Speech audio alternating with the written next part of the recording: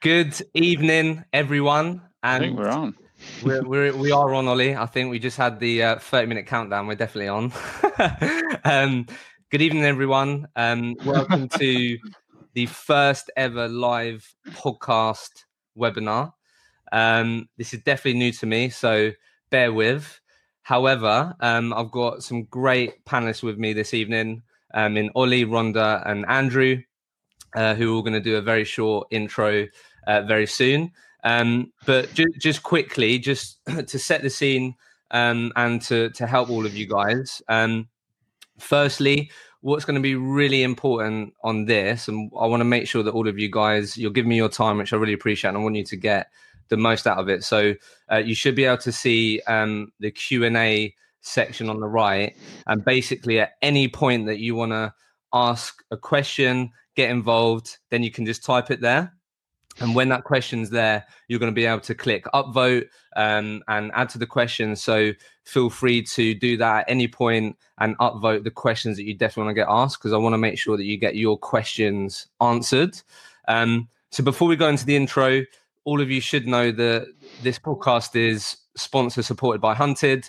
And I think we were just talking about this a minute ago, but I think in the current adversity and challenges, there's definitely been a huge number of recruiters, unfortunately, being made redundant and have now got to overcome new challenges or potentially getting a new job. And speaking to Hunted today, they've sort of worked really hard to ensure that they're showcasing the brands that are definitely recruiting and are planning on growing. So make sure that you check those guys out. And if you are in that unfortunate position, then check that out. So look, let's get started with Rhonda. If you go first, just for everyone's benefit, introduce yourself, everyone, and then we'll go from there.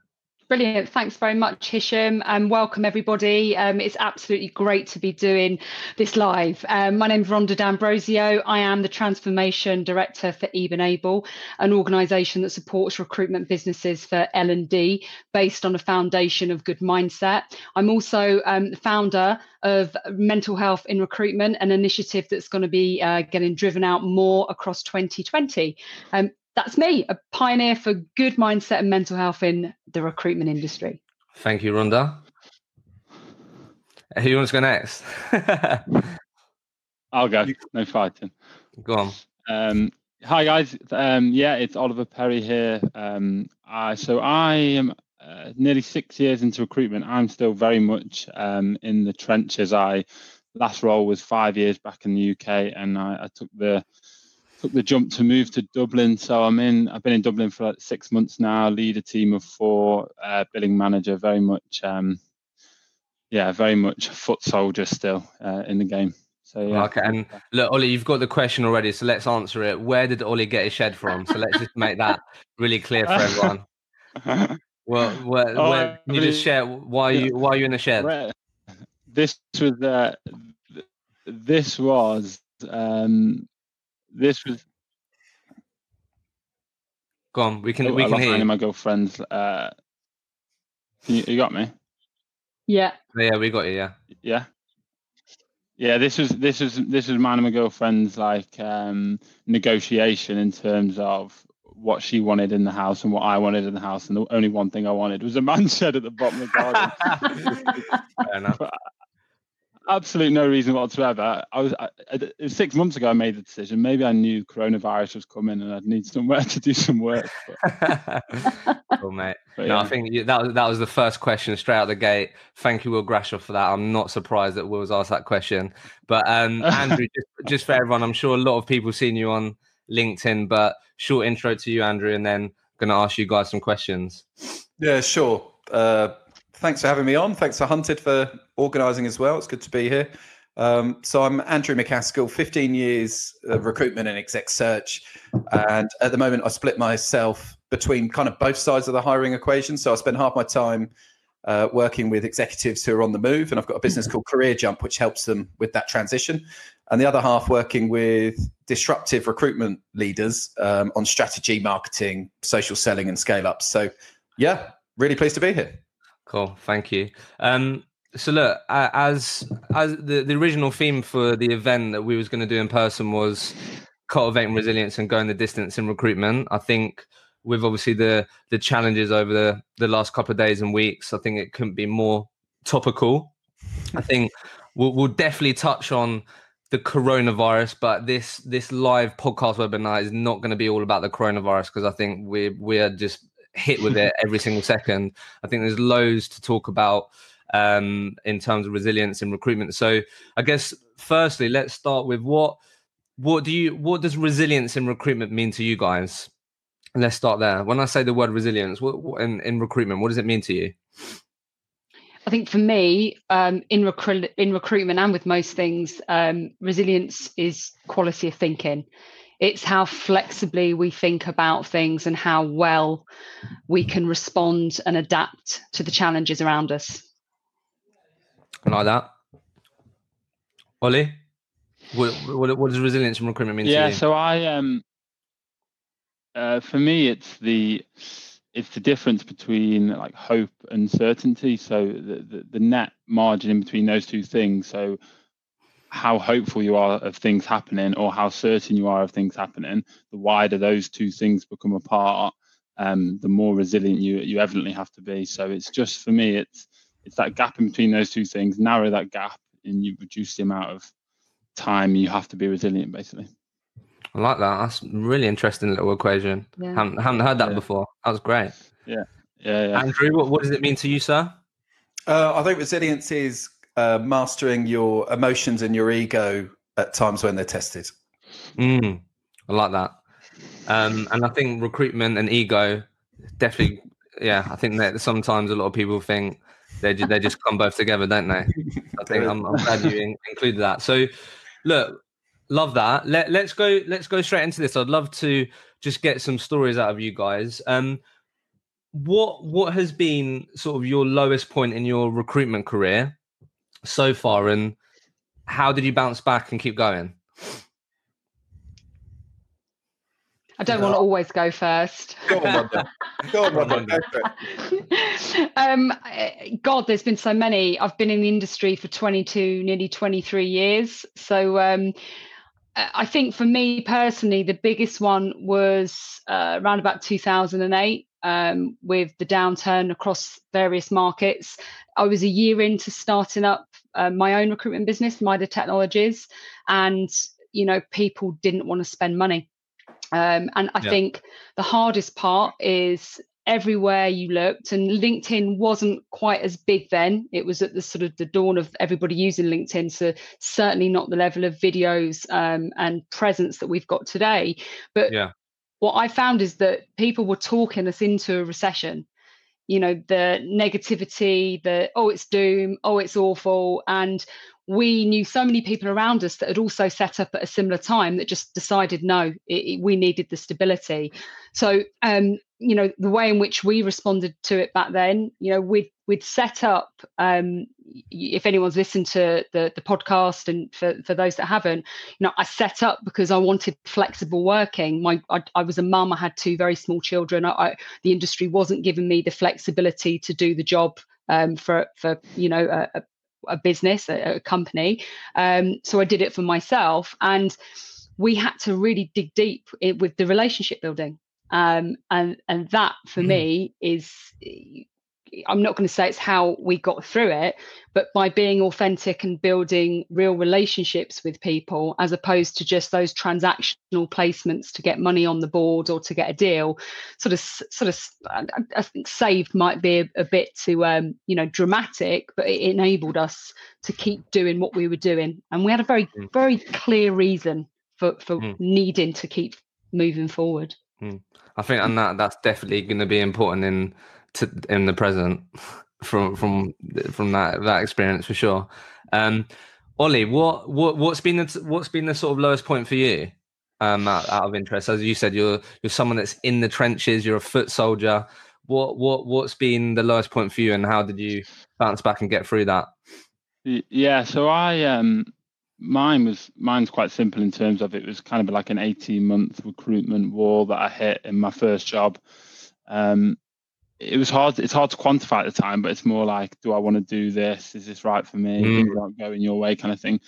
And I can't really give myself any credit for getting out of it. A lot of it was the people around me, was the management at the time, my colleagues at the time, and it was a bit of a reset thanks to their kind of positivity. And if I was handing my notice into a different manager or a different colleague or whatever, it might have been a different outcome. But yeah, I was very lucky for the people around me at that time that helped me through. What sort of things were they communicating to you then? A lot of it was talking about actually what had happened. So I think you create this theory in your head that's actually not true of your lack of ability or your lack of confidence, and it's actually sometimes it takes somebody else to tell you what's happened before you can actually see what's happened yourself. So a lot of it was that, and obviously there's a lot of belief and a lot of like positivity in terms of, Ollie, you can do this. Nothing kind of wizardry, but sometimes just a bit of a pat on the back and a bit of positivity goes a long way. So yeah, and ever since then, to be fair, I've had quite a nice upwards curve and stuff at the moment. New market, new desk, small team, startup nature. So there's daily challenges, but yeah, probably that 18-month period of being in recruitment was probably at my lowest. Yeah. Okay, thanks for sharing, Andrew. I think whenever people see you, it's just a big old smile. So yeah, it's been a breeze. I just killed it. Absolutely killed it. No, so yeah, share with. I'd love to hear sort of a tough time for you. And yeah, there's heaps, mate. Your podcast is the most aptly named podcast on the planet. The roller coaster is absolutely right. So definitely the lowest point. I'm not going to go into detail because I'd rather not sob in front of 150 viewers. But definitely the worst one I had was the day before last year's kickoff meeting when I was running an executive search business with people I cared about. My wife was the FD, blah, blah, blah. I got a text. Wife was the FD? Yeah, my wife was the FD. Yeah. Wow. So we were all really intertangled. A lot of my best friends were working there. I got a text message from the other shareholders to go to a hotel and everybody got wiped out. Wow. So that was devastating, absolutely devastating. But it's a cruel game sometimes. Like, that's one of those kind of once in a life type scenarios. But I remember a load of times, like recruitment just screws with you. Like, I remember, missing out on promotion targets by a couple of grand, or having having a dropout, which meant the commission that I thought I had coming, that was going to be a holiday in 2 months' time, had disappeared. Because you've already spent it in your mind, right? Yeah. Recruitment just has this horrible way of kicking you in the nuts when you don't see it coming, and it can be really, really deflating. So, okay. A roller coaster, as you so aptly put it. No, thank you. So, before I ask next question, Kevin Adams shared a great question that quite a few people have voted on. So let's go into that, because this was sort of the next sort of thing that I wanted to start talking to you guys about. Obviously, all of you have been involved in recruiting for your own teams and worked alongside other people. But Kevin Adam asked, do you think resilience is an inherent skill or trait, or is it something that you can train? What do we think about that? You can train it. Okay. Yeah. Elaborate, sir. Talk to us. Well, it's something that compounds over time. It calluses over time. So I know for a fact, and this is the funny thing about resilience and the pain of what you have to go through when you're showing resilience, is actually it's growth, isn't it? You're building growth while you're going through those challenges. So I've definitely taught myself, albeit I have noticed I've been eating too many cookies and reaching for a beer every night this week. So it does still sit underneath. You have to be very, very self-aware and work at it all the time. But the more you can learn to, practice things like mindfulness and manage your state and detach your emotions internally from what's happening externally and focus on the controllables, you can build up that strength over time, in my opinion. No, yeah. What do you, Ollie and Rhonda, what do you think about that? Yeah, absolutely. I think resilience is a lot about your environment in general. So the people around you, specifically your management, have such a big influence on your ability to be resilient after the fact or before the fact, more importantly, like Andrew says, in terms of the growth to get there. So yeah, absolutely. Of course, with everything, there's a lot that any individual needs to do, but yeah, absolutely, the people around you, your management, have a big say in how an individual is going to be resilient in recruitment. Okay. I would say that, if you look at how we're programmed very early on from birth and in schools, and the experiences that we have in life, some of us have great experiences and we naturally have a quality of thinking, a positive way to view the world. We are solutions orientated. Those of you that are familiar with Carol Dweck's work may say that, yes, those individuals are in a growth mindset. That is, into a degree, that's an inherent inbuilt thing that is almost then cultivated over time. Yeah. Where it starts to get sort of interesting is the individuals that haven't been able to maybe cope with the things that have happened to them, haven't been great quality of thinkers.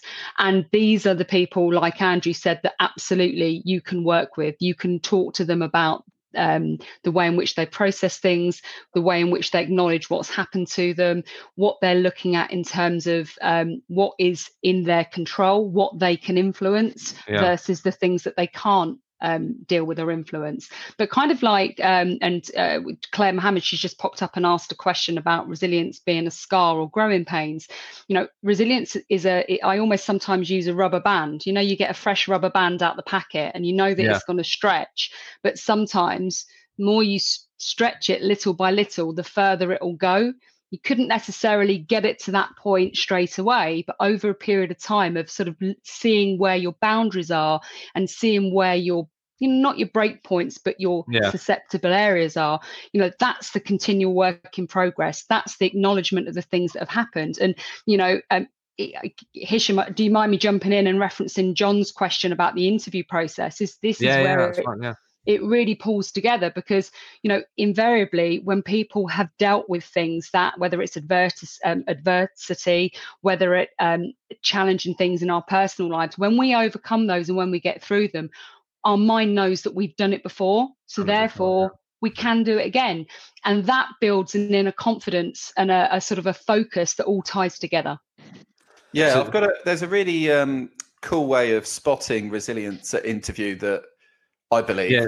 So Andrew, the question was from John, how do you recommend questioning for resilience as part of the interview process? Yeah, no, great question. The answer is the questions don't matter as much as the answers that are coming back. And what I mean by that is somebody who's resilient will own their journey. So they'll have an internal locus of control. So if you were to say to a candidate who I would say would be low on resilience, talk me through your CV, they'll say, well, I went to the first company and the product was rubbish. Then the economy turned, so I had to leave the second one. Yeah, always externalized. Whereas if you look at people who own their journey and they say, well, I went to the first company and I didn't do the due diligence around the product, and so it turned out it wasn't fit for market. But they have this, they're not passengers in their own life. They have this ownership and internal locus of control. And that's an absolute, I'll tell you, if you're interviewing for your team tomorrow, I would take internal locus of control over pretty much anything. It's absolutely the one. Yeah, that's awesome. So I guess, so we definitely agree then that resilience is something that it isn't inherent. It's something that you can continue to work at. It's through your own experience, these types of things. So I guess on this sort of tangent then, how can people, because a lot of our jobs, particularly maybe obviously yours job now, Wally, and you've spoken about the managers and the environment, obviously likewise with you, Rhonda, but how can people that do have people around them that they're responsible for, how can they start instilling resilience in them and the people around them? How can they go about that and approach that? So from a very like low level point of view, right? So we're talking about a consultant doing their day job. One of the biggest things for me is to de-risk a lot of what you're doing. So have your processes and be honest with yourself in terms of with yourself, but also your management having an influence in de-risking what you're doing.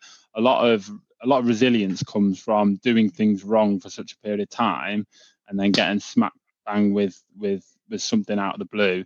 Then all of a sudden, oh my God, I have to be resilient now because it's all gone wrong. So from a low level point of view, managing a trainee or a rookie or a senior or whatever it has to be, it's about understanding what you're doing at every single point of that process and de-risking every single point of that process to understand what's going to happen. So when you say de-risking, you're saying, just to let you know, Ollie, you will get rejected when we're doing this business development session a number of times. Is that what you mean, like communicate what the challenges they're going to face? Yeah, absolutely. Honesty is so important. But it has to have for me, it has to have a real level of like positivity and support. I think you see so many times in recruitment, people hitting other consultants with the stick to try and prepare them for getting hit with a stick from a client or candidate. It baffles me a little bit, because then you're kind of saying, well, you're going to have to be resilient double over now because I'm going to be as hard as the client is. You know what I mean? So I'm against that kind of thing. I'm on about the being honest with them about what's happening, but making sure it has levels of positivity to it. Otherwise, you're not giving them a chance in hell, in my opinion. No, that's fair. Yeah, if they're worried about getting rejected by the client and then getting hit by a stick by Ollie, I'm gonna be double scared. Yeah, exactly. I would coin what Ollie's saying. When you talk de-risk, the language I often use is about clear expectations. If you set clear expectations with people, the people around you, and you tell them what to expect. So somebody brand new coming into our industry that is told to pick up the phone, that is told to make the calls, you know what? We all know that I'm not saying it's impossible, but it's very, very rare that you're going to make 5 calls and have success on every 5 of those calls. So if you make people aware about whether it's calls, whether it's about process, whether it's about, other people and how the team works and how you're expected to behave, not only does that build trust, but it definitely works towards building resilience. I like that.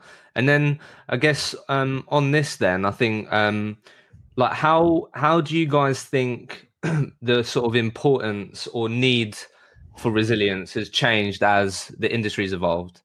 I mean, particularly obviously Rhonda and Andrew, you've been in the market longer than me and Ollie, and like, but like obviously, so as you were saying earlier, Rhonda, of your story, LinkedIn wasn't very prevalent then, and these things, but like how do you think the need or the importance of resilience has changed as the industry's evolved? Andrew, if you don't mind me jumping in, I think that it's evolved in a couple of ways. Some were largely positive and others in a somewhat negative way. If you look at the different demographics we have and the different generations that are coming into the workplace, the newer generations, your Gen Zs and so on, they are living in a world with a very, very different set of rules. Back in the days when Andrew and I were, dinosauring it about, we didn't have tech, we didn't have email. We were lucky if we had. Oh God, I actually don't know how old you are, Andrew. I might be doing you a massive disservice. I had a fax, and we used to stand at the fax and send CVs through and stuff like that, and an old Rolodex. That's mental.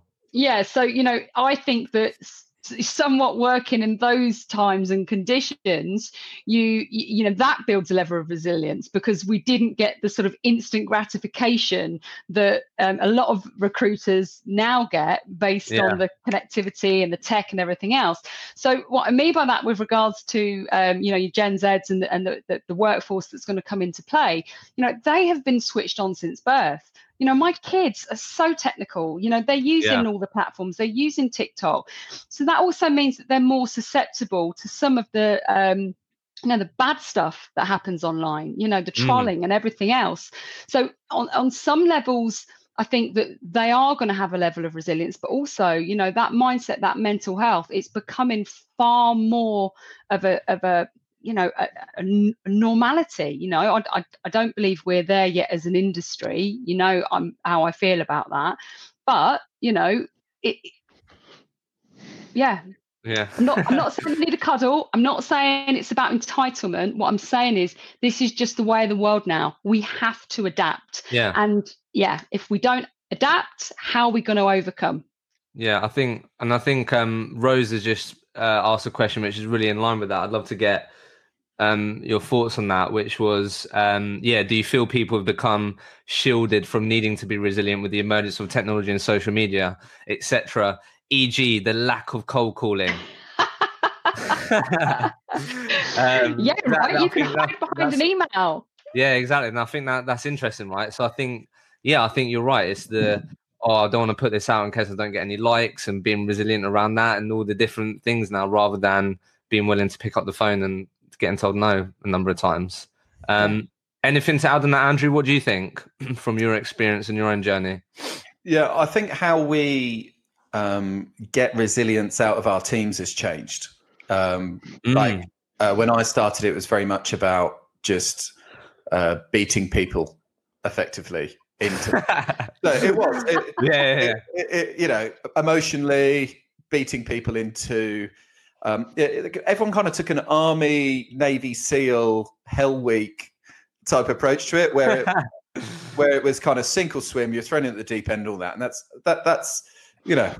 it's questionable how relevant that is now. And I think a lot of organisations need to shift. So, how do you build resilience now? Well, my view, and a lot of work that I'm doing with recruitment organisations, working with one called Collabs at the moment. We've done a lot of work on this.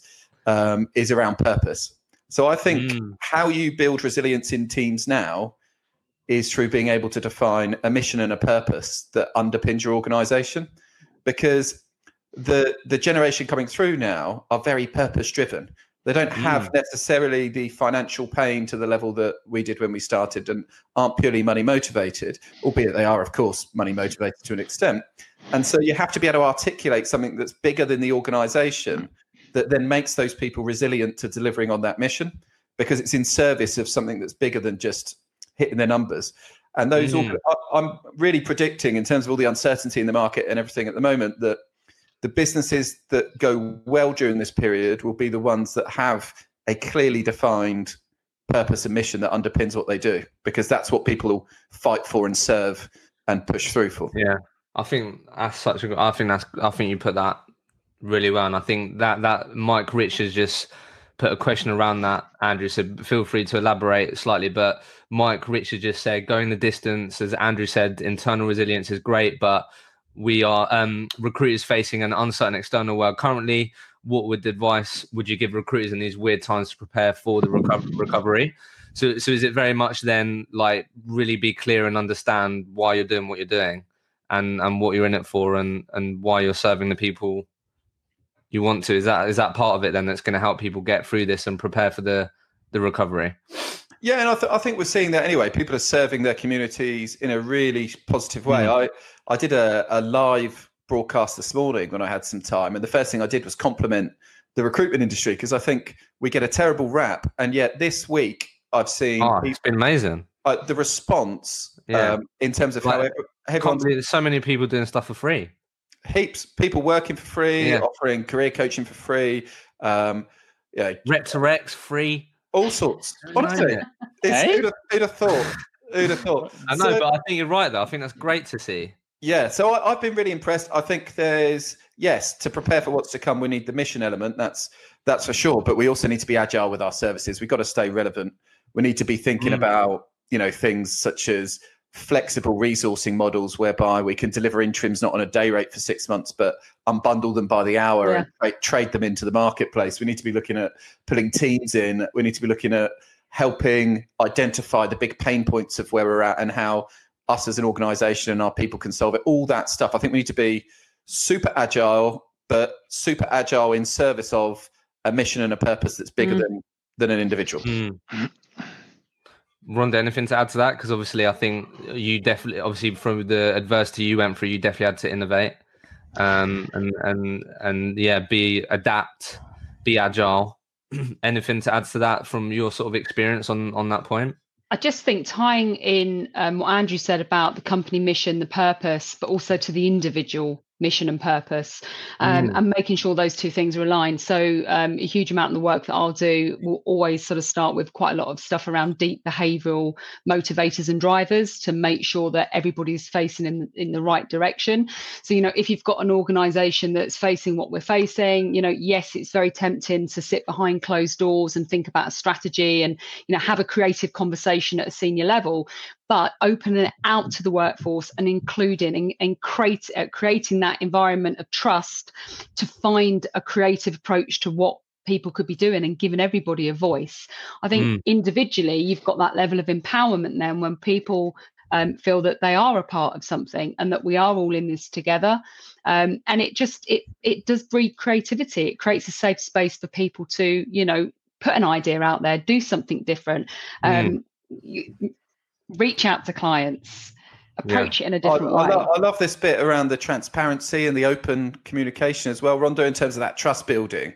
I think too often we're not candid enough with the people that are in the mission with us. And I think people, what they invent in their heads is a lot worse than the reality quite often. And if it's not, then they need to know too. And so I think I've never, ever met a recruitment consultant in my life who moaned that their director over communicated with them. Yeah, so true. It's never happened. And I don't. Yeah.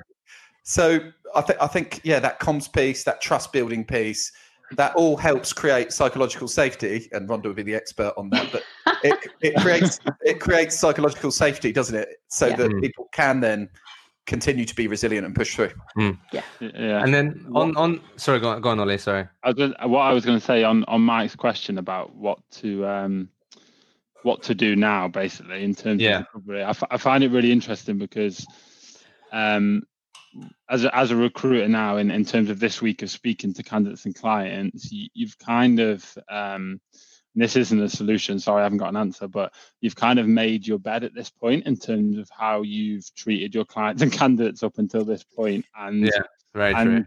And you were laying that bed for a little while to come. So in terms of cold calling a new business now and asking them for a hand, like you're on the back foot, and it's really the recruiters now who have treated their clients and candidates properly up until this point are going to be the ones that get through this. And I know that's not a solution, but I just find it interesting. No, such a great point. I love that. I love that. And it's also not just the clients and candidates, just to add to that, it's the employees, right?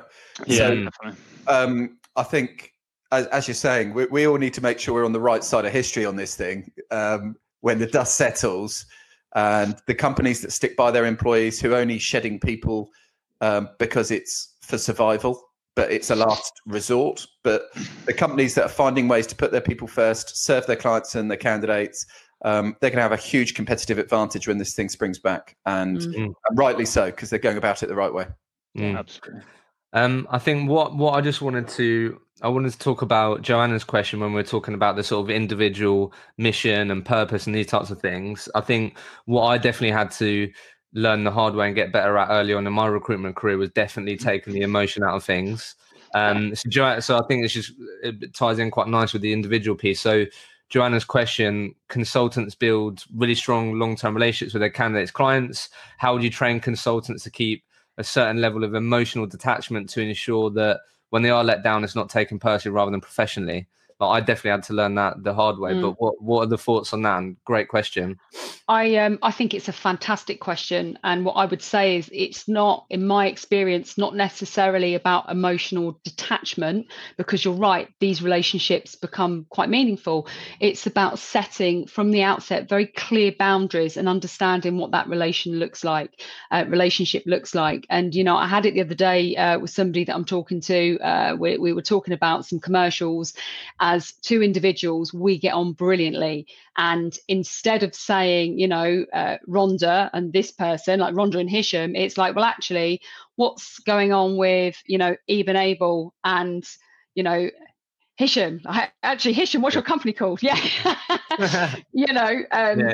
So it's separating and creating those boundaries to be able to have these conversations here at this level, and then having a commercial conversation where there's an impact and you can talk at an organizational level. And, I'm talking about doing that from when I was running my own business. So, if you're working for somebody else, it's much easier to do that. I think if you detach yourself too much, are you going to be authentic, or is that going to be picked up on?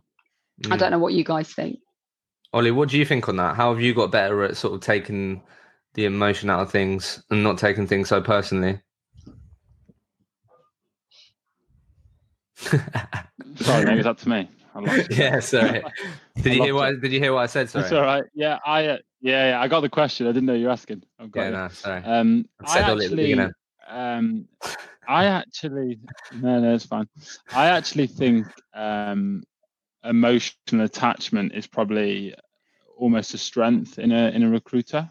Being able to, I agree that too much of it can make you fall off a cliff when something happens, but I definitely take somebody who's got a lot of emotional attachment in what they're doing over somebody who has no emotional attachment, because I think just genuinely the service you will offer will be better. So I agree, it may get to a point where you may have to step in, but talking from my experience, I'd say the more emotional attachment to what you're doing, the better.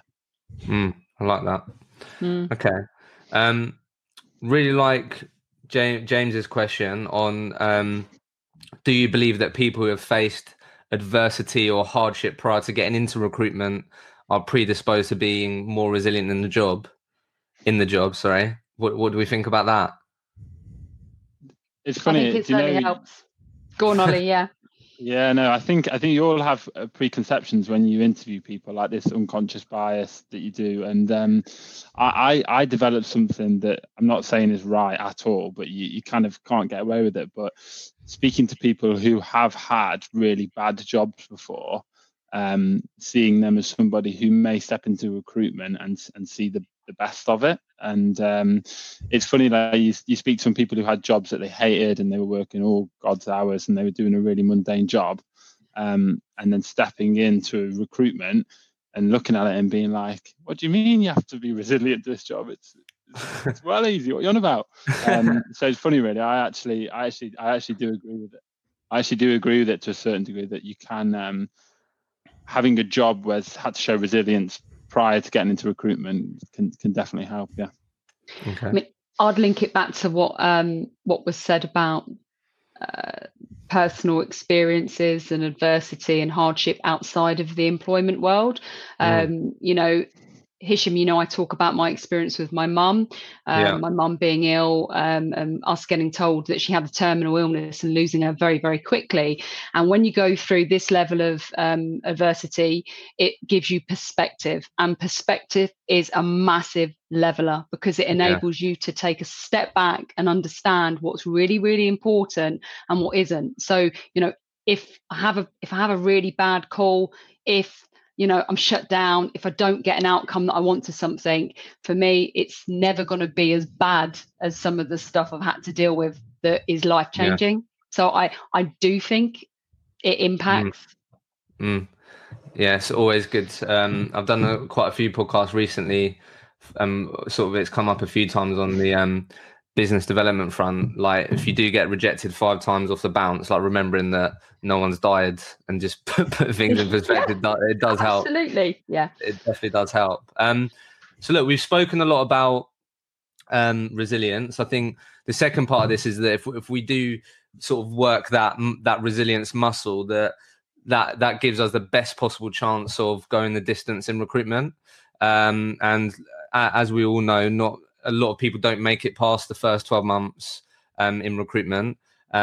So I guess from your own personal journeys and experiences and the people that you met during your career, what are some of the sort of habits that you've seen most commonly in recruiters that have gone the distance? What comes up for you guys when I ask you that? Someone go first, please. I'll go. I think a lot of what I'd say, the first thing that comes to my mind there, without even thinking why, is repetition. So, and I link it to resilience, because things will happen in your day or your week of being a recruiter where you may have to be resilient that come out of nowhere. But I think a lot of things happen to a lot of people because they don't have that process, they don't have that repetition, they don't have their plan laid out to be able to spot where things can go wrong, and they don't have their A's, their B's, their C's, and their D's, and then all of a sudden they're jumping into the unknown, and then that's when they get hit with that kind of need for resilience. So for me, it is that ability to repeat your processes, repeat the good practice that you need to do, and then it's all about analyzing what you've done. So a lot of people, something will go really wrong for them, and they won't, and they'll just take it on the chin. They may be really, really resilient, and you won't know that they're in a bad place, but they won't look back as to why something went wrong. They won't analyze it. They won't look at what caused those setbacks, and then it's not going to help them moving forward. So yeah, I'm a big stickler for process, repetition, and I feel like if you can install that kind of framework as a recruiter, it helps manage the unexpected. Interesting. And anything else to add there on the common things, that habits and things that we see in people that go the distance, have a long tenure in recruitment? Yeah, I don't believe there is any common habits other than the topic that we're talking about. So I think the process point's a good one, but I never kind of liked process. The moment I thought I was in any kind of process, I jumped out as quick as possible. and my numbers were always all right. So we did a study once, a large recruiter, and what we were trying to do was to unpick the magic formula. And this is why our world's so interesting, right? So we picked out the top 10 billers out of 1,000 consultants. And we were going, right, we're going to look at this crew and work out what is the magic formula for recruitment success, right? Yeah. So all these people were between 600 and £1 million a year billers. We had 5 women, 5 men. So clearly gender was irrelevant. We had 4 different ethnic backgrounds. So that was irrelevant too. We had everything from, at one end, incredibly process-driven people when we did kind of the Thomas International stuff on them at the time. And at the other end, complete wide boy phone jockeys who were wheeling and dealing. IQ was very variable. Even EQ was variable, actually, which was a surprise because you assume that high EQ, but actually not having EQ and not caring maybe helped manage that emotional side you were talking about. The only one thing, and the ages were 22 to 55. So there was no age. Really varied. It was mental, yeah. You couldn't have got a more mixed group of people if you tried, either personality, age, background, and we had everything from the sons of millionaires to people who grew up on a council estate. It was ridiculous. And the only one thing was that they all scored above average on the grit test, which is exactly this. It's all about resilience. That's interesting. So that was the only common denominator between all those people. The top 0.1% of one of the large recruiters in terms of the big billers. That's really interesting. Okay, thanks for sharing that. Great insight. Great question just come through from Ashley Lawrence. I think really timely in the current landscape. So the question is, I think back to your point, Ollie, on people who've already made their bed and these types of things. So Ashley's question is, what advice would you give to recruiters to overcome current market conditions, and what metrics can you use as a barometer of success or performance in obviously the current market conditions? I think that's a really interesting question. So I guess, Ollie, what are you making sure that, what are the sort of non-negotiables for you in the last couple of days that you're making sure that, obviously Ashley's your boss as well, so hopefully you answer this correctly. I was going to say, yeah, he should be telling me the answer, right? Pass this one on, mate. Pass it on. Yeah, I was going to say shit. What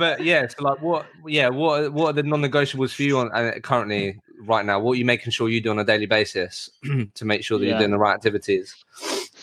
So I think we all think we have the best quality service out there, right? We all want to be offering the best quality service. I think increasing that quality right now is so important, and making it apparent. So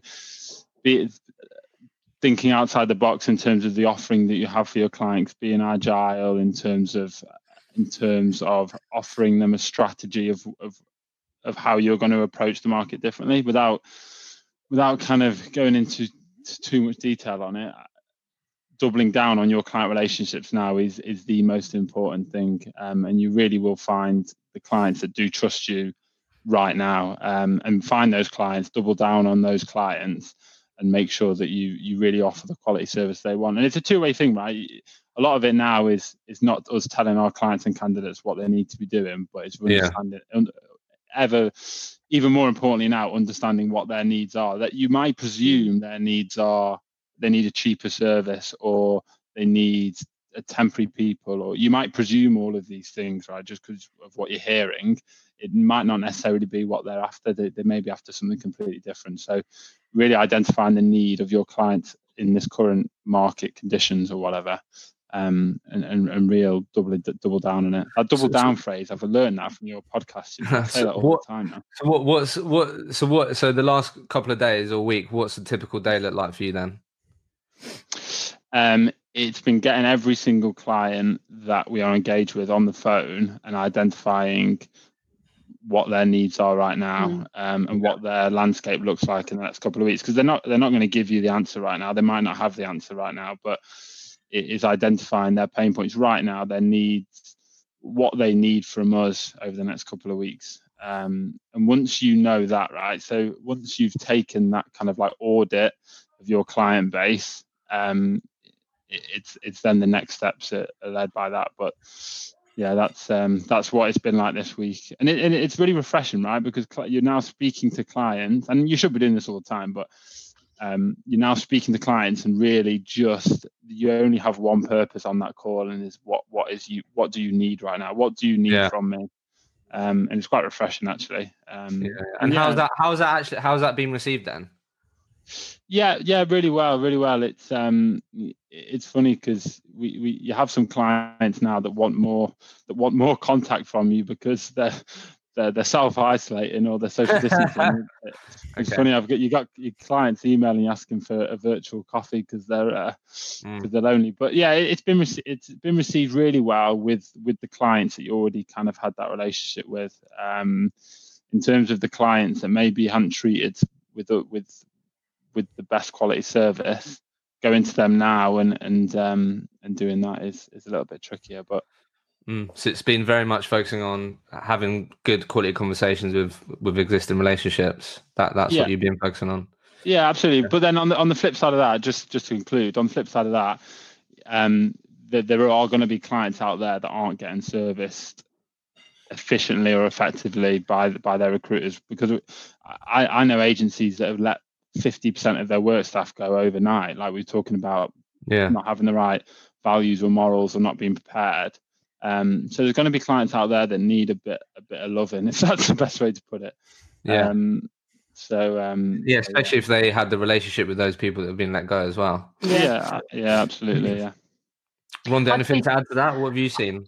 Yeah, well, I'd be tempted to, really strip it back and simplify it, and, not a metric as such, but I think the most important one, which definitely ties into what Oliver was saying, which is actually doing what you say you're going to do.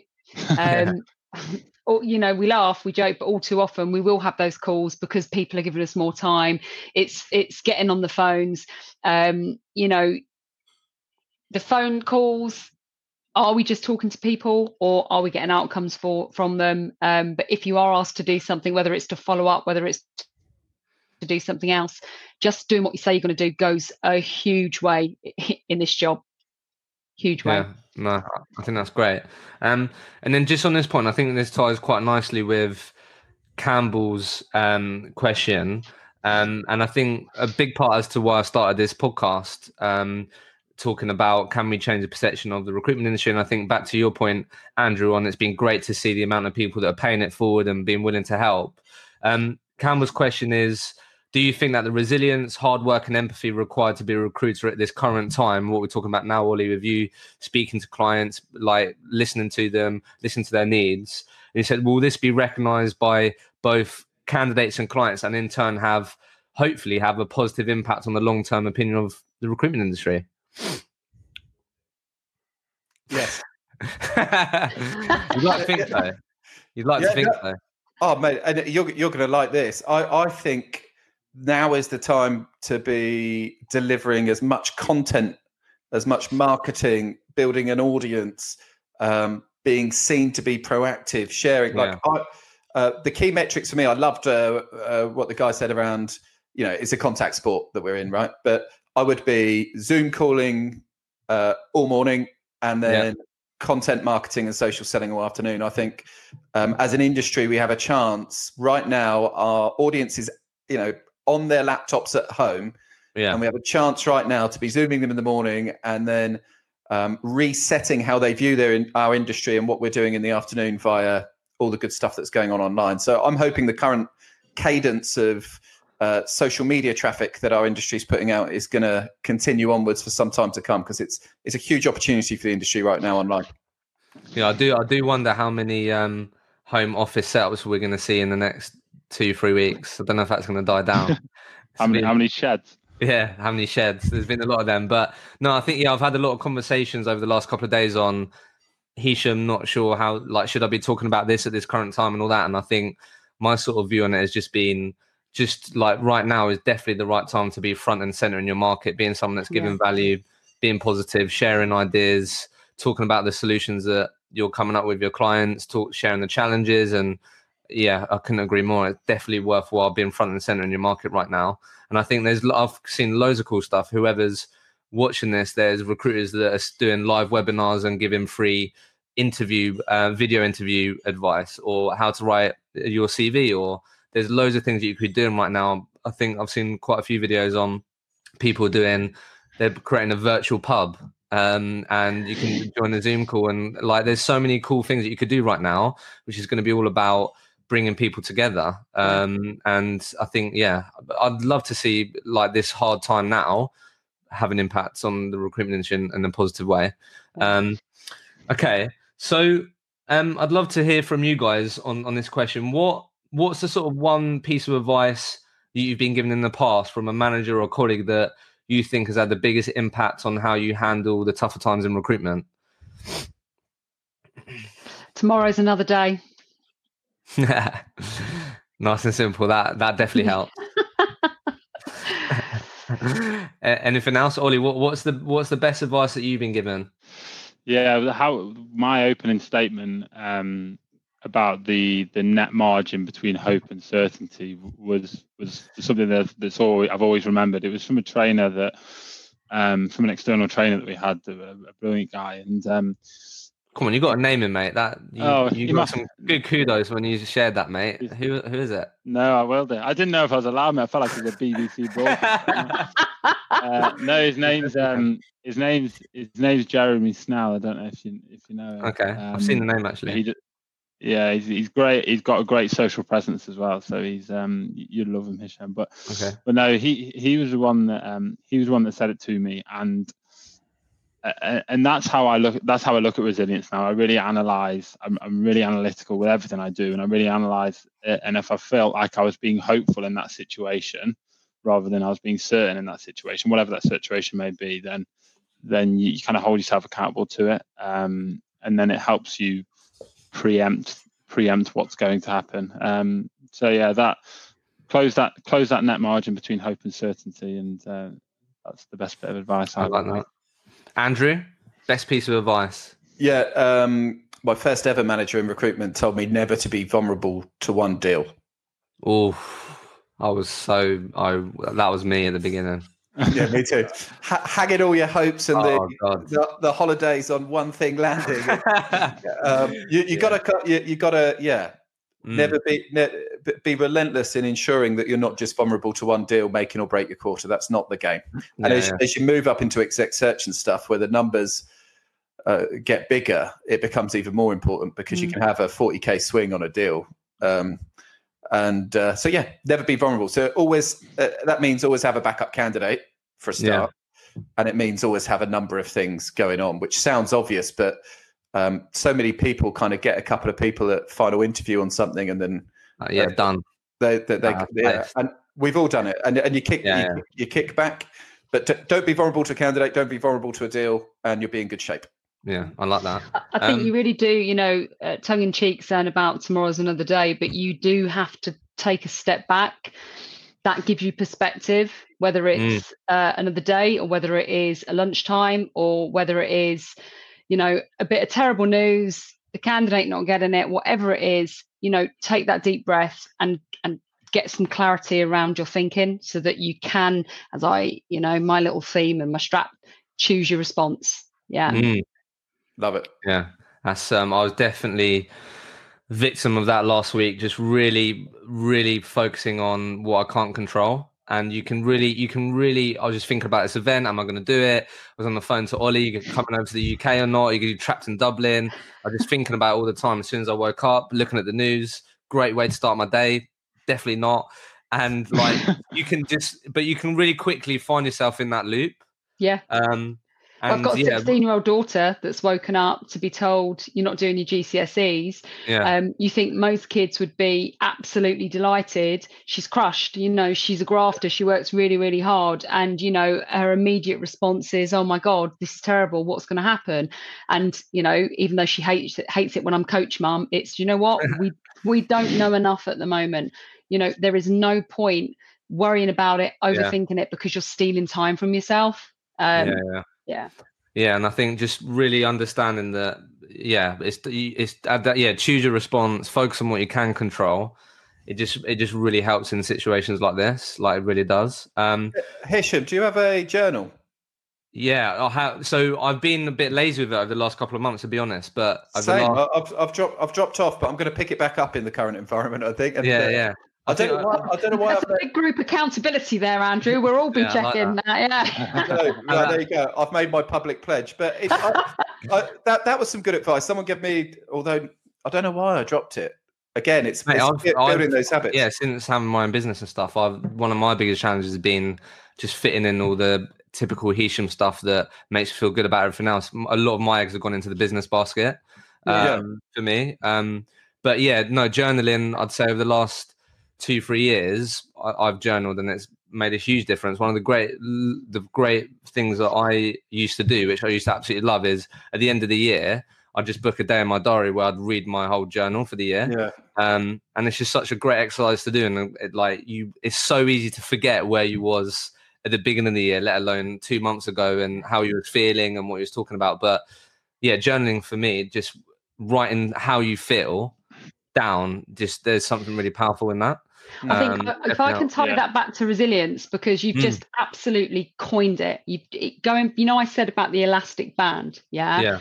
When you go back and you acknowledge how far you've come, so how far you've stretched the band, that going into the next year, like look at Brexit as an example, right? Look at where we were at with that. We've got on, we've moved forward, we've got this. When we look back, we'll know that the next piece of uncertainty, the next challenge, we'll be able to overcome it because we've pushed our resilience a little bit further. It's just so easy to forget. I don't know why. It's just so easy to forget where you was and the things that you overcame and the challenges. I don't know. It's interesting that. Really interesting question from Rob that's sitting at the top there. Again, a bit more in line with the current climate, but I think it's a great one. So Rob's question on the going the distance point, how important is it that business owners, managers, team leads really continue to qualify their own staff and understand what is important to them and what distance means to them to help foster resilience? I think that's really interesting. I think it's everything. If you go back to what I said about the values of the individuals, the core drivers, if you don't know your team and if they really don't know you, right, you're not going to be on the same page. There is not going to be that transparency which will build trust, which will create trust, and which will therefore build resilience. I think it's a basic fundamental thing that needs to happen. How often should people be doing that? Like how often should people be checking in with their guys and really trying to understand, what their long-term vision is, why they're doing what they're doing? I think if you're talking real core values, drivers and motivators, it's an exercise worth doing every 6 months. If you're doing it properly, it's not a 10-minute conversation, because we all know this, things happen in life and we reprioritize. Nobody has the same values throughout their life. Yeah. We react, we respond, we adapt. Okay. I just want to say to everyone watching, definitely still got a couple of questions on the Q&A definitely encourage you. So we've got sort of 15, 30 minutes left. If you want to ask Ollie, Andrew, Rhonda any question, then make sure you put it in there and we'll ask it. Something that I wanted to ask you, I think we've spoken a lot about the challenging times, overcoming the difficult times and these types of things. But I think what's really interesting is, and the question I want to ask you guys is, keeping yourself motivated when you actually hit your billings target, when you are actually at the top of your game. I think that's also a real challenge for a lot of people. I've sat down with a lot of people on the podcast recently where they had that top biller badge, and when they got it, they found it really difficult because all they were thinking about was maintaining that and thinking about dropping that. And if they didn't have the top biller badge, what were they?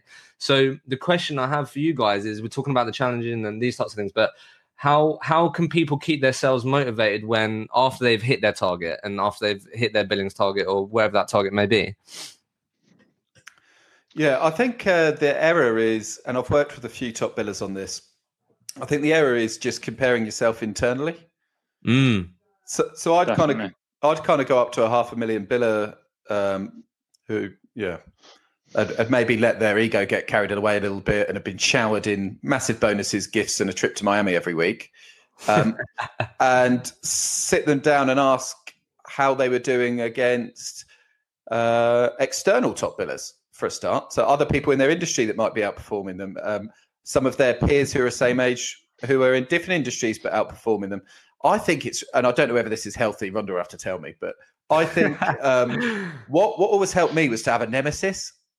Okay. Like a worthy adversary, right?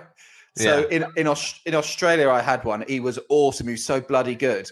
And whenever I felt like I was dialing off, I was like, what's he up to? I bet he's on it. I can't. I bet, really healthy competition.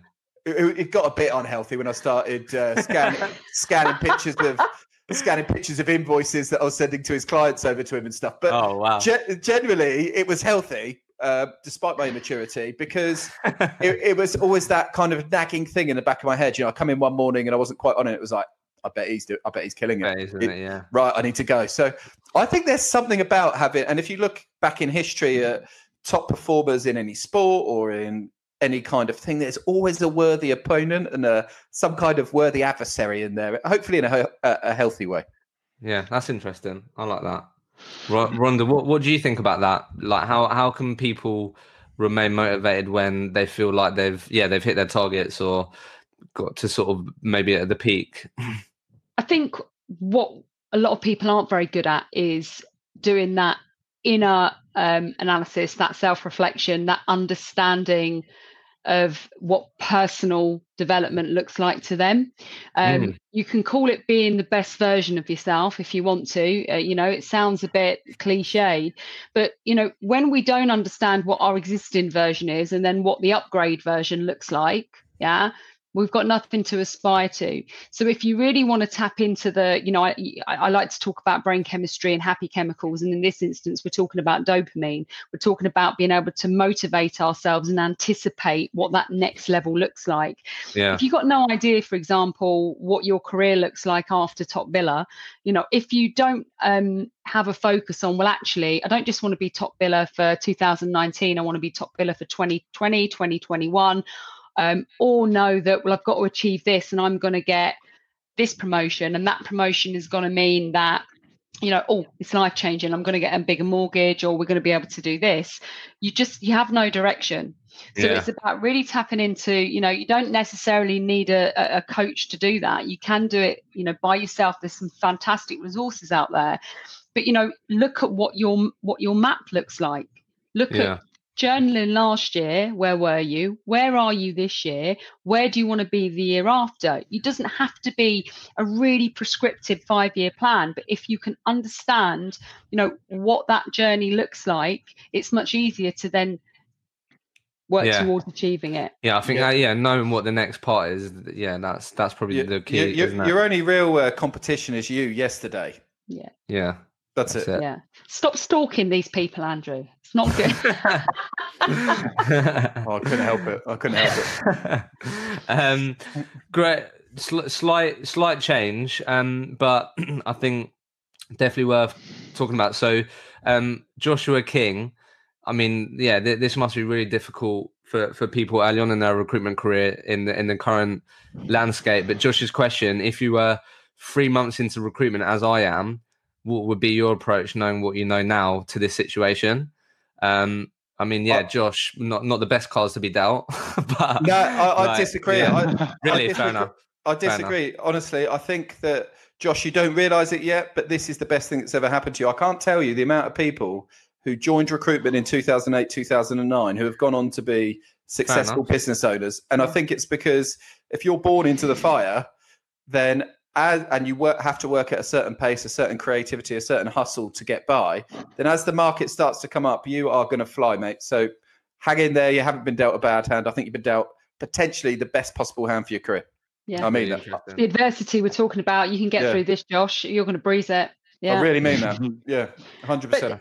I think he asked this question about what he could be doing, and I think there is that. Whether it's this situation, which is difficult for all of us, there's some first-time experiences for everybody, but I'm a firm believer of modeling excellence and looking at the people around you that are seeing success, are working with particular clients that have still got the lines of comms up, that still want to be billing and so on. Have conversations, be bold. I've always said, no question's a bad question. I think just be inquisitive and speak to the people that are around you that have been in the game a little bit longer and look at what they're doing and their responses right now. Yeah, I mean, Josh, should definitely be looking at the people around you and asking for advice and help and these stuff. But I love that you just disagreed with me there, Andrew. I love that you just came back and I think that's great. Ollie, anything to add on that? What do you think? Like, if you were really early on in your recruitment career, knowing what you know now in the sort of current landscape and market, what sort of things would you be thinking about or advice you'd be giving yourself? Yeah, going back to going back to what we were talking about the external environment as well. Someone gave me a really great analogy on that. And when we talk about being that top biller and like what's next, Andrew saying you always look internal is so true. And kudos to you, Hisham, to be honest, because we now have the ability in many ways, including the podcast, to actually look externally as what's going on. Before you had no idea, you had no information. So someone gave me that analogy about having a jar of fleas with a lid on, and the fleas would jump and just hit the lid. Obviously, if you take the lid off, the fleas would still only jump that high and only reach that high until you put another flea in that jumped a bit further. Yeah, and then all the fleas would see that go and be like, "What's going on here? Like, I didn't know you could do that." Kevin gave me that, and he asked the question earlier, so I'm gonna give him that one. But I wanted to give that analogy out because we were talking about it. But in terms of is it Josh? Sorry, I forgot his name. In terms of so I've marked it as answered. Oh, it's gone. In terms of what to do now, I genuinely think it's a time. And again, he probably doesn't know this yet, so he has to be around the right people. But it's a real time where the opportunity to be different and the opportunity to raise the bar to a level that is other people aren't doing in the industry. This is the time to do it. You can so easily, we've all done it, get caught up in the noise and the business of the industry, and you see so much going on. You see all these successful people, and you feel like it's all about being fast paced all the time. And I think now is potentially a time where you can really differentiate your offering in terms of the quality of what you're doing and raise the bar. If that's through social selling, if that's through day-to-day phone-based stuff, whatever it is, I think it is a time now where we potentially are going to trim the fat a little bit, but as an individual, you can really raise the bar in what you're doing on a day-to-day basis.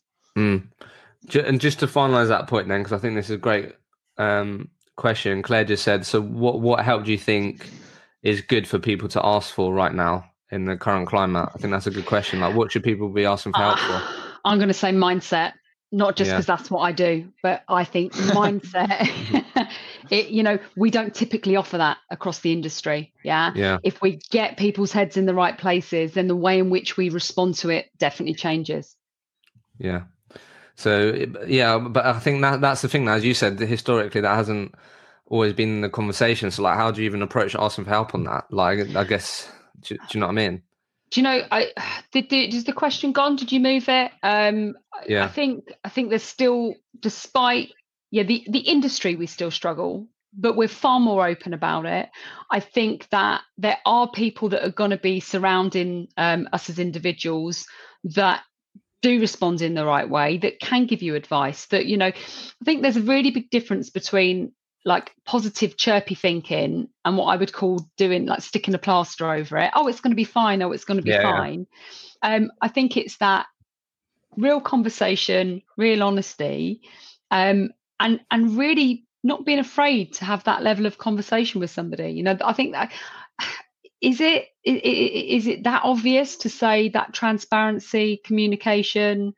I think that's at the minimum what we could be giving teams at the moment. So I guess with that, a good question from James just on this point is like, how important is downtime and switching off when it comes to going the distance in recruitment, do you think? Again, maybe it's something that's become more in the sort of conversation over the last couple of years, well-being, and a lot of businesses that I've been working with, speaking to now have personal development budgets, they have well-being plans and all these types of things. But so what can recruitment employees do to ensure their people maintain a balance? I think that's really interesting. Yeah, I think we've go on, sorry, I think we've done well to get to 7:10 and not talk about this, to be honest, because it's probably quite an important part, isn't it, in terms of like extracurricular, in terms of work-life balance, in terms of mental health, physical health. It probably has a real strong correlation to resilience in recruitment now. The one thing recently for me in terms of extracurricular things outside of work that have really helped it is actually an education thing. I think we can get we're in recruitment, we're in such our own little bubble. We speak to recruiters all the time. It's all you go home, you talk about recruitment. It's all you ever talk about. It's such a bubble. I think external education has been a real good thing for me in terms of books, podcasts, whatever that may be. It's only new for me. Do you know what I mean? Like last year, I had a New Year's resolution to read one book every month, and I read one book all year. So I was 11 behind. But I'm getting better at it. But this year, I've had a big thing about it in terms of being able to turn recruitment off and do something. And how do you think that's helped you? It gave me so many more ideas. It gave me so many more ideas because there's so many things in the big wild world that's so relevant to recruitment that you never even think of until you go and find it. Do you know what I mean? You're kind of always talking about like getting a candidate to interview, always talking about closing a deal. It's all really specific to recruitment sometimes. And there's so many things you could learn in terms of like personality traits or sales skills or just fictional stuff, whatever it may be, that actually you then relate to your day job as a recruiter and you kind of implement it in management or in actual recruitment. I found it so fascinating. And like I say, I need to do more exercise. I mean, we all need to do more exercise. I think that'll help. But in terms of education, I put that as like an extracurricular activity that's really helped.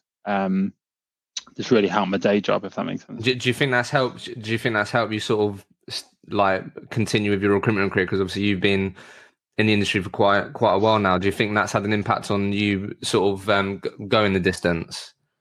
Yeah, definitely. It's definitely reframed my like mindset of like the recruitment career, if that makes sense. Like giving me vision of like different paths it could take, just by looking outside and looking inward. So yeah, absolutely. I think it's good to get out of this bubble a little bit, and look inwards, definitely. Okay, and then Andrew, what are you like? What do you think employers can do to ensure they're sort of trying to influence or impact the work-life balance that a lot of people need and want today? Anything that you're seeing or have heard in the conversation you've had? Yeah, I think where we're moving to is more tailored employment experiences. So work-life balance is what we kind of talk about, work-life integration. Okay. Because I think it means different things for different people. And I think what we're going to get is, rather than just exchanging our time for money, and it'll be interesting to see how this goes with the current climate as well. I think what we're getting is someone agreeing to deliver an outcome and some value, but then being able to tailor to an extent with some freedom within a framework how they go around doing that, accessing all the resources that the company provides. So I think it's going to be a more tailored. I think where people go wrong on work-life balance is they go, well, they blanket it for everybody. Where it's totally different. Like work-life balance to me is totally different than work-life balance. True. To my wife, Yeah. Because we have different preferences and ways of working, and we peak at different times during the day and all that stuff. So yeah, I think it needs to be tailored. Yeah, I think that, and then again, that ties into over communicating to the people in your business and these types of things, and that can be part of it, can't it? Yeah. So just on your point, Ollie, I'd be interested actually. Claire just said, like, so what podcasts have, obviously besides the Recruitment roller coaster, what podcasts have you really enjoyed? What podcasts are always in your podcast library that you've always want to listen to and have had a quite good impact? Yeah, there's a really good. I follow a guy called Jordan Peterson, who's like a professor at university, and that's the one that I bought his book. It's quite hard to read that one. Yeah, 12 Way. No, the second 12 one. Rules of Life. 12 Rules of Life. Yeah, I really liked it, but I was just so bad at reading. And then I was like, right, can I listen? Book to read. Yeah, and I was like, can I listen to him? And then I've started listening to like older podcasts of his, and it's just so left field from recruitment, but it's so engaging and it's so like almost inspirational. Like we talk about what we're looking for externally, and sometimes you are just looking for a bit of inspiration, aren't you? You are looking for someone to look up to and a goal to reach. And I found that with his stuff. There were some things that were more closely aligned to recruitment. Like there's a marketing podcast to listen to. I can't remember the name. I feel really bad because I should be plugging it. There's actually a HR podcast that are really interesting to like understand what people within the world of HR are talking about and trying to get into their frame of mind. So there's a few things, absolutely things that are nothing to do with recruitment. Yeah, cricket tail enders of the world podcast is probably what I listen to the most. But, I don't think many people on here want to listen to it. But yeah, even if it's not pure educational, sometimes a bit of fiction, a bit of non-professional it helps me a lot as well. Just to turn off. Andrew, what's always in your podcast library? Yeah, so Humans 2.0 is awesome. What's that? What's that called? Humans 2.0. Humans 2.0. Okay. Yeah, they have some. Yeah, that's like a personal development one. I like impact theory in that. Yeah, impact. Tom Bay is good. Tom Bay, yeah, I like him in that genre.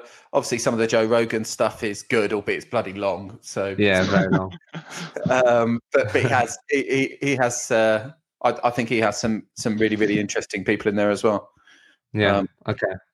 Cool. So look, as we sort of come to the end of this, I guess what would be your sort of what just to leave people with things to go away with, or like what would be your sort of parting messages to sort of where we are today with what's going on? Like what should people? I don't know. What would your message be to people today that no doubt are going to need resilience, are going to have to push on if they're serious about going the distance in the current climate? What's your sort of parting message for the people that have very kindly given us their time?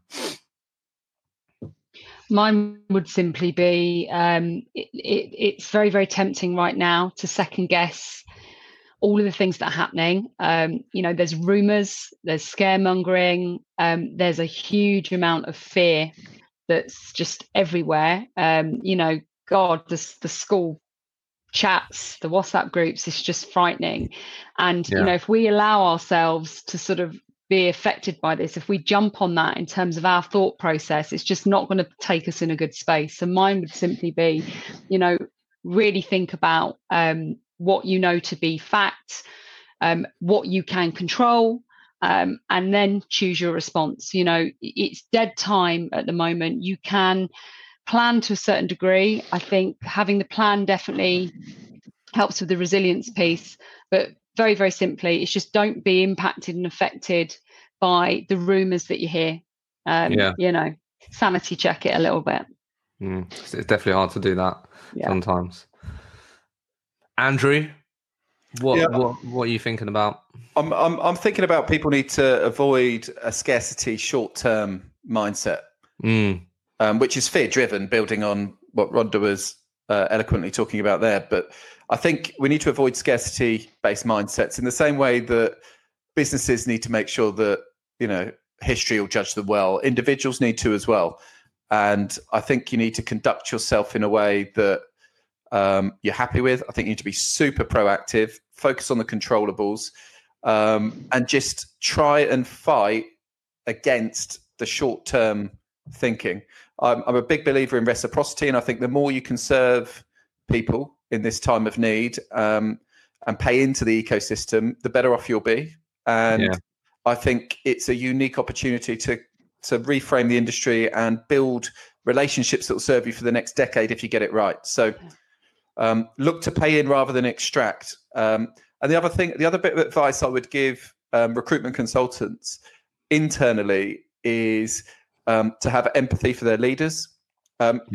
It's so easy to criticize until you've sat in it. It's a little bit like parenting. Like we all moan about our mum and dad, and then we turn into them once we have kids, right, Rhonda?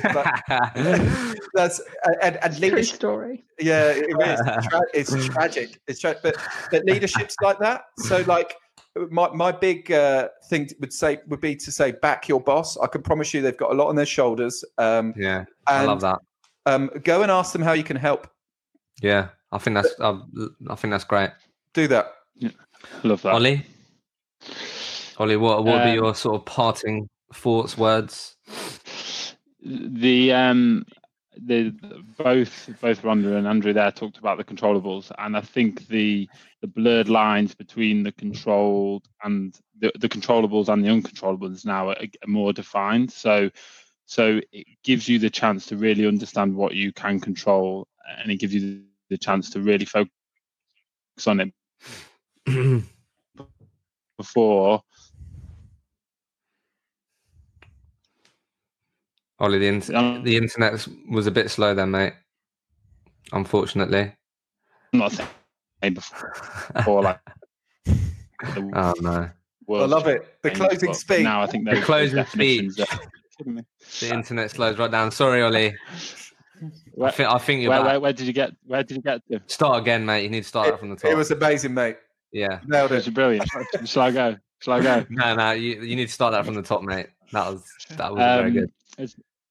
I was just saying the definition and the blurred lines between what you can control and what you can't control now is probably more defined than ever, which means on the positive side that you know what you can control now and really gives you the focus on being able to control it. That's my one thought. My other thought is resilience in general has always been a team game. No, sorry. Yeah, no, sorry. I didn't mean to butt in then. It just lagged a little bit. I'll tell you an amazing book for what Ollie's talking about is Viktor Frankl, Man's Search for Meaning. It is unbelievable about resilience and control.